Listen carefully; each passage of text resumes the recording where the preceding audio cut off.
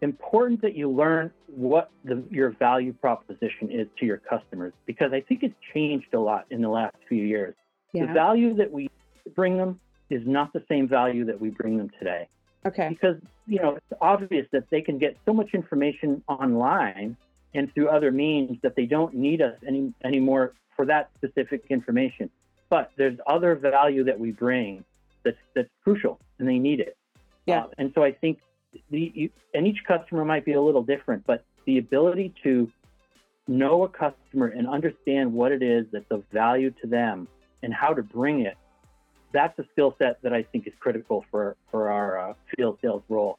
Are you ready to elevate your leadership skills in the electronics manufacturing industry? Join Sana Vinding on a transformative journey as she unlocks the key to exceptional leadership in this dynamic field. Discover invaluable strategies, emerging trends, and best practices through expert perspectives and insightful interviews. This podcast is your ultimate resource for gaining a competitive edge, staying ahead of the curve, and shaping the future. Tune in now and unlock the secrets to leadership success in the world of electronics manufacturing. Welcome to Mind Innovation Leadership Podcast, empowering leadership excellence in the manufacturing industry. I'm your host, Sana Vinding, and today I want to introduce today's guest, Adam Anderson. Adam is the Vice President at Norris & Associate. He's a highly accomplished professional with a proven track record of success across various industries. With over 15 years of experience in senior management and sales roles, Adam is a strategic leader known for driving business growth and achieving exceptional results. His expertise in project management, strategic planning, and business development has contributed to the success of numerous organizations. Adam is recognized for his outstanding contributions in the industry. So welcome, Adam. I'm happy we're here finally. Yeah, thank you, Sana. I appreciate it. I'm very excited to be here. Awesome. So I always love to get started because we all have our passion for the industry. So I wanted to hear, what excites you about the electronics industry? Sure. Well, so when I first entered the industry, I had an engineering degree and I had a business degree, but I knew I wasn't really interested in just the engineering side of it. I really liked being out with people. I love the sales side of it. And so my first job was to work in distribution, and that's how I got introduced to the industry, and really enjoyed it. I love the fact that every day is different. Yeah. I'm out in front of customers. They're all different. They have different problems. They're all working on really interesting technology. And there's no end to the challenges. So you're constantly trying to figure out ways to help your customer, introduce solutions that you think will bring them value. And it's just a really challenging and exciting job. So I have enjoyed it, and it's been a great fit. Nice. It's good, right? And I can see the excitement as well. So within the company, I know, you're growing, right? You've been hiring into your team as well. So let's touch about a little bit. How do you make sure that the onboarding is on target? And then also, I think if we can talk about the communication, because communicating within your company and communicating with customer is a big challenge right now. Yeah, it really is. It's things have changed so much in the last few years. As you mentioned, we are in sort of a growth mode at Norris. It's really exciting. We've hired 3 new people this year, and it's great to have some new people on the team. So when we onboard them, we spend a lot of time, obviously, with product training, getting them up to speed. We schedule time for them to spend with each of our principals so they get to know the personalities and the people that are behind the products. Yeah. And then we make an effort to try to build a team as well. So we spend time together talking as a group, sharing experiences about what new applications we've seen, what new customer problems maybe we can learn from. And so that's really helpful. The communication piece is really important. We have a regular team meeting where we all get together, and we started off with some good news. So we each share either a new win or an application we hadn't seen before, or just something we think the team could be encouraged by or learn from. Yeah. We try to start it out on a positive note, and that seems to be really appreciated. And then, just as far as communication goes, there's so many emails flying around. And I find it really challenging because we're just getting so many emails. So I think there's a lot of value in just picking up the phone and having a conversation with someone, whether Yeah. it's someone on my team internally or a customer, right? Yeah. You can save about 20 emails by picking up the phone and having a conversation. And I think, once you've developed trust with your customer, they'll pick up the phone Yeah. and they'll call you back, and they know that you want to help them. You've proven that you're going to do what you said you're going to do. And so that can really go a long way in having a phone conversation and moving the problem forward. Yeah. Yeah. They just need to know that it's you calling, right? Because I know if I'm getting a call, right, and it's some phone number, I'm like, it's suddenly some on the East Coast. I'm like, yeah, I don't think so, right? And sometimes I do Yeah, pick up, and then it's a sales pitch where I'm like, no, thank you. But right. if you have the phone number and you're regular communicating, I think that is the way to, because you get that human touch as well, right? Which is really important. Yeah, and again, it goes back to building trust. I mean, you have to show the customer over time that you are trying to help them, that you Yeah. can bring solutions to them. And once they learn that, they'll include you in their problem solving process, and that's great. That's when you can really grow the Yeah. business with the customer. Yeah. In the new way we're working, right? The hybrid way. If that's what we're calling, I'm calling it a hybrid way. So in the hybrid way of working, how do you fit it in? Because if you go and talk to distributors, right, or you talk to suppliers, and you talk to engineers, or you talk to people from procurement, making sure that you have everybody in the same place. What's your secret right now? Well, um, so it's challenging, I guess. The fact that we're hybrid, a lot of our customers are working from home several days a week, maybe in the office a couple days a week. And so what I find is that there's really two types of interaction with customers. There's tactical interaction, which means that they have a problem which needs attention right away. And if that's the case, the best thing to do is to hop on a virtual meeting and bring in the resources, because very quickly I can have a call with my principal, engineers from around the world that can bring support, and the customer, and they really appreciate that speed. They want to get their problem solved quickly. Yeah. And so what I try to do is, because I'm local here in my territory, I'll go to the customer in person, and then I'll bring in the rest of the team virtually. So Yeah. that way I can read the body language of the customer, and I can see what they're doing, and how they're reacting. But Yeah. yet I'm also bringing all the resources from my principal from around the world, if necessary, to solve the problem quickly. So that's kind of the tactical interaction. And then I think the other piece is strategic. And that's where you have a principal that says, hey, we have a new product that we think would be a great fit in your territory. Yeah. So we're going to be there in 4 weeks, 5 weeks, whatever. And we'd like you to put together a visit. And that's when you can go to your customer and say, hey, here's what we'd like to present. Here's the value proposition. We really think it'll be worth your time. Yeah. And then they can organize their team. They can say, okay, so-and-so will be here on this day, but they're normally not here, but we're going to pull them in. And they can pull a really good in-person meeting, but it takes time, and Yeah. you have to plan it. It's a So lot of that's what I'm planning. finding. Yeah. Yeah, No, a I lot of like planning. that. Yeah. Yeah, I like that. But Yep. everybody is still hungry, right? If you go to a trade show or anything like a conference, you can see there's a lot of attention right now, a lot of participation. People show up, right? And there's a lot of energy in the rooms or when you walk around. So it's I think that's really nice to see that that's happening at the moment. Yep. Yeah, there's no lack of activity. Our customers are working on new designs. We're really lucky here in New England. It's a wonderful market. We have all sorts of applications. We have military, medical, a little bit of consumer, a lot of industrial. It's a great mix, and a lot to work on here. So Nice. So now that you're saying, how you educate, right? The engineers that you work together with, how do you keep yourself up to date with everything is going on within the industry? yeah, so it's a great question, and I consider myself to be a lifelong learner. I love to read. I love to learn new things. So just a few examples of what I do. I read business magazines. My favorite is Fast Company. I read that cover to cover every time it comes out, and it just gives me a sense of what's going on, not necessarily in electronics, but in the wider market, what sort of trends are happening, and I find that really helpful. And then specifically for New England, I read the Boston Business Journal. Yeah. That comes out regularly, and I read that. It lets me know what companies are being bought, sold, who's making an investment in a new warehouse, who's getting venture capital funding. Really interesting, specific to our market.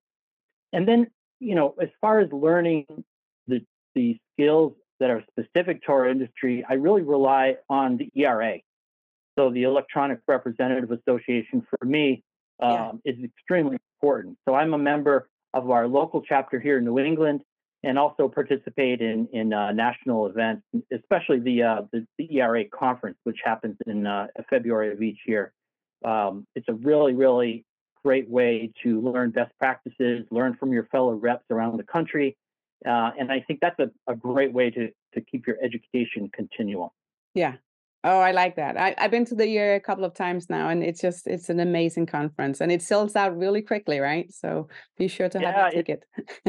It's really, it's incredible how much it's grown in the last few years. Yeah. It's one of my favorite weeks of the year. Every time I leave, I come back and I've got a whole list of new things that I want to try. I feel energized and inspired by some of the speakers and some of the other reps that I've spoken to. So it's great. And I think, as reps, we have a tendency to be a little bit isolated because we're working individually on our own territories. But when you can plug into that bigger industry and see that there are other reps all around the country who are working on the same types of problems, it's really encouraging and I find it helpful. Yeah, then you don't feel alone, right? It's like, okay, I'm not the only one. Yeah, and it's easier to ask and say, feel alone. No, but it's difficult sometimes, right? To say, oh, I have a question, right? Oh, this is my challenge, and then suddenly when you hear somebody else saying, oh my God, I'm facing the same, suddenly you're like, oh, can we talk, right? Can we chat and get some brainstorming going on? Yeah, and the cool thing is that we're all part of a great industry. Yeah, I mean, our industry is growing. There's no end in sight.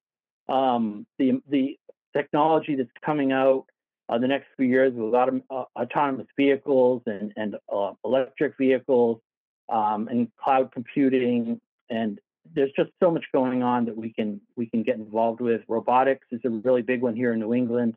Yeah. So it's kind of fun, and it's great to be part of an industry that's growing so much. It is. It is. So I want to go a little bit back because we talked about communication, right? That's a really important skill set. So can you address some other skill set that's also important and necessary to have or actually to develop right now? Yeah, I think so. You mentioned communication, incredibly important. Listening, both to your customer and to your colleagues. So that's all part of communication. But other skill sets, I would say, is it's important that you learn what your value proposition is to your customers, because I think it's changed a lot in the last few years. The value that we bring them is not the same value that we bring them today. Okay. Because, it's obvious that they can get so much information online and through other means that they don't need us anymore for that specific information. But there's other value that we bring that's crucial, and they need it. Yeah. And so I think and each customer might be a little different, but the ability to know a customer and understand what it is that's of value to them and how to bring it, that's a skill set that I think is critical for our field sales role, because each customer needs something a little bit different. Yeah. And I think when they have a problem and they reach out with the problem, that's really where you can make a big difference. If you act quickly and bring a solution very quickly and effectively when they really need it, then you set the stage for future communication. You're building the trust, and I think that's where you can really grow your business with that account. But that's a challenge, figuring out what that value proposition is these days. Yeah. No, the listening is so important. So you don't just sit there and saying, oh, me, right? Or us. You really have to sit in and listen to what is their challenge. So you can be there at that right point, right? To help them out. Okay. So what about the how to reach, if it's a new customer you're reaching out to? So you were saying before, right? You said, hey, yeah, pick up the phone, right? It's easier. You get through all these emails, right? You get there faster. But if you're reaching like a new customer, how do you approach them right now? Yeah, so that's a great question and something we're always trying to do better at. So in the past few years, we as a rep firm have made a big investment in marketing. So if you had asked me a few years ago what we were doing for marketing, it really wasn't much. Yeah. And these days, we've come a long way. So we now have someone on our team who has a marketing background, and she runs our website, she runs our LinkedIn page, and she does really a wonderful job. So I think it's all about repeated um, touches with the customer, where you're letting them know who we are and Yeah. what we have to offer that's beneficial to them. And it may take a number of times where they see, oh, here's who they are, here's what they have to offer, before they, will really make the connection and reach out when they have a need. So I think part of that is marketing, right? Yeah. Just getting in front of the customer so they know you, they know what you have to offer. And then when they do have a problem, like I said, you have to jump on that very quickly, handle it really, really well. And then, there are lots of tools these days that we didn't have before. LinkedIn is a great one. I'm on it every day, Yeah. researching customers, reading about my customers. Where did they work before? What are some of their interests potentially that might be on there? What can we learn about the customer before we meet them? So that all really helps. And I think customers are less willing to jump on the phone until they know you. Yeah. So you might be reliant on email until they really build up that trust level. And then you can pick up the phone. Hopefully they'll pick up. But Yeah. marketing has become more important to reps than ever before, I think. Yeah.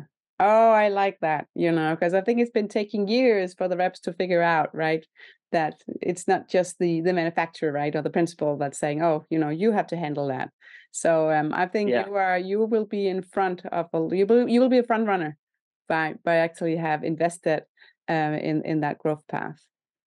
Well, we're trying, and our goal really is for us to understand the marketing goals of each of our principals and take them, customize them for our particular market, Yeah. and make sure that message is being carried down. So we do a lot of joint marketing, where we take some content that was developed by our principal, we add our own spin to it based on the markets that we have here in New England, Yeah. and then we publish it as a joint marketing piece where they're seeing the Norris name and they're also seeing the name of our principal, and just building that brand recognition over time, I think, goes a long way. Yeah.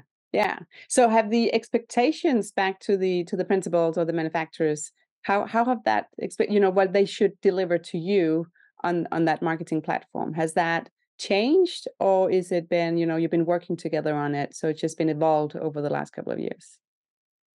Well, I think we're putting more pressure on them to create good content, Yeah. which is, I think, a good thing, because now we're going to them and say, hey, what do you have for this? What do you have for that? We'd like to do a marketing campaign related to this market or that market. Yeah. And it sort of pushes them to develop some of that. Yeah. And some principals are better at it than others. But I think the fact that now we're much more proactive around marketing, it's putting some good pressure, I think, on our principals to Yeah. kind of pay a little bit more attention to it. Because what we try to do is go to a customer with a new product that we really think is a good fit. Yeah. Hey, here's a new product. We really think you'd like it. It would help you for these reasons. So we try to be very targeted about what we go to our customers with. Yeah. Again, back to the value proposition. Yeah, no, it's spot on. It's spot on. Back to the where you said, you it works right picking up that phone. Has there been anything else where you look at yourself and saying, "Oh, I actually changed some of my habits or how I'm outgoing when I talk to customer"? Have you changed over the last couple of years? Um, I would say there's well, I would say we're better at looking at data, because we have so much data available to us now, Yeah, and it's almost overwhelming. And yeah, we're getting better and better all the time at using it and leveraging it to drive value. But I think when you're talking to a customer, the more you've studied that data and understand kind of what they're doing by what they're buying and how many of what, and if you kind of do some analysis and then you go to the customer and you've kind of put together a picture of what they're doing just based on their purchasing habits, which I'm not sure that we really had the tools to do that in the past. And so that's one thing that's helpful. You can go to them and you're a lot more educated than you were before because you're able to see so much of what they've been buying. So that's one thing. And the other thing I think is just understanding that they are working hybrid. Yeah. And they're not in the office every single day. And so that changes things. The expectation that you can set a meeting with them in 2 days and that they'll be there, it just doesn't work that way anymore, unfortunately. I mean, we love face-to-face meetings. That's the holy grail. We're always trying to get face-to-face with customers. But virtual meetings are really great. I mean, they can be really productive and they can be helpful too. So I think just giving the customer the leeway to decide whether they wanted to be face-to-face or virtual. It's not about what we want, it's about what's going to be best for them. Yeah. So listening in, what they need, right? And what their problem is. Yep. I also think with the virtual meetings, sometimes you can get some of the first initial questions that can help you to that second meeting that could be in person, right? Will actually be much better and bring much more value. But it all depends. That's how it is. If somebody's new to the industry, what kind of advice would you give them? Now that we talked about different skill set, what you've learned, everything else, but if you have to give an advice to somebody, what will that be? I think that continual learning is incredibly important. Invest in yourself and your education, and just try to learn as much as you can. Network wherever you can. Try to get to know as many people at many different companies and different levels is really important. And I guess my advice would just be to stick with it. And, there's going to be good days, and bad days, and that's true of every job. But my philosophy is you just keep getting up and you do the best you can. You work hard all day, and you try to be kind along the way. And if you can do that, then it can be really rewarding. So just hang in there through the challenges, what I would say to someone new to the industry. Yeah, that's a good advice. I think the networking as well is really important. And again, there's so many people, and then it's still a small industry sometimes, right? When we actually meet at these different conferences and stuff like that. Looking back, if you had, Adam, if you have to give yourself an advice, if you look back 10 years ago, what will that be? Yeah, good question. I think that as I've gotten older, I've learned to control the things that I can control and to let the rest go. Because I think when you're younger, you spend a lot of time worrying about things that you really don't have any control over. So focus on the things that you can control and do the best you can to control them. And don't worry about the rest of it because there's nothing you can do about it. So I think that would be my advice to my younger self. It's always easy after, right? To say, this is what I should do. But when you're in it, right? It's always oh, so much going on. But no, I like it. It's make sure, right? What brings value, right? Yeah. And I think the only other thing I would say as far as advice to my younger self would be try to set goals at a micro level, right? When I start out a week, I try to think, okay, what do I need to do this morning to make it a really good morning? What are the 3 things that would make this a great morning? And then the afternoon, what are the 2 or 3 things that would make it a great afternoon? And if you can do those things, at the end of the day, you've had a great day. Yeah. And if you can do that again and again, pretty soon the week's over and you've had a good week. Yeah. So, rather than be overwhelmed by this huge goal that you're trying to accomplish the year and all these targets and all these metrics that we all have, just focus on, the next few hours, the next few days ahead, and how can you really do the things that are going to move the needle. So that would be the other piece. Other one. So I really like that. I actually have, I think you can call it, somebody call it also eat the frog, right? So if you have different tasks for a week, and the one that's the most difficult that you will maybe push to the end, right? If you start on that one, the feeling that you actually accomplished, right? That one just gives you the boost and the energy to go and saying, oh, now it's so easy with all the other ones. And we all have them, right? We have the easy task and we have the more complex task. So that's how I would as well start with the one that's the most challenging. Even if you then split it up as well or cut it up, that it just gives you that energy.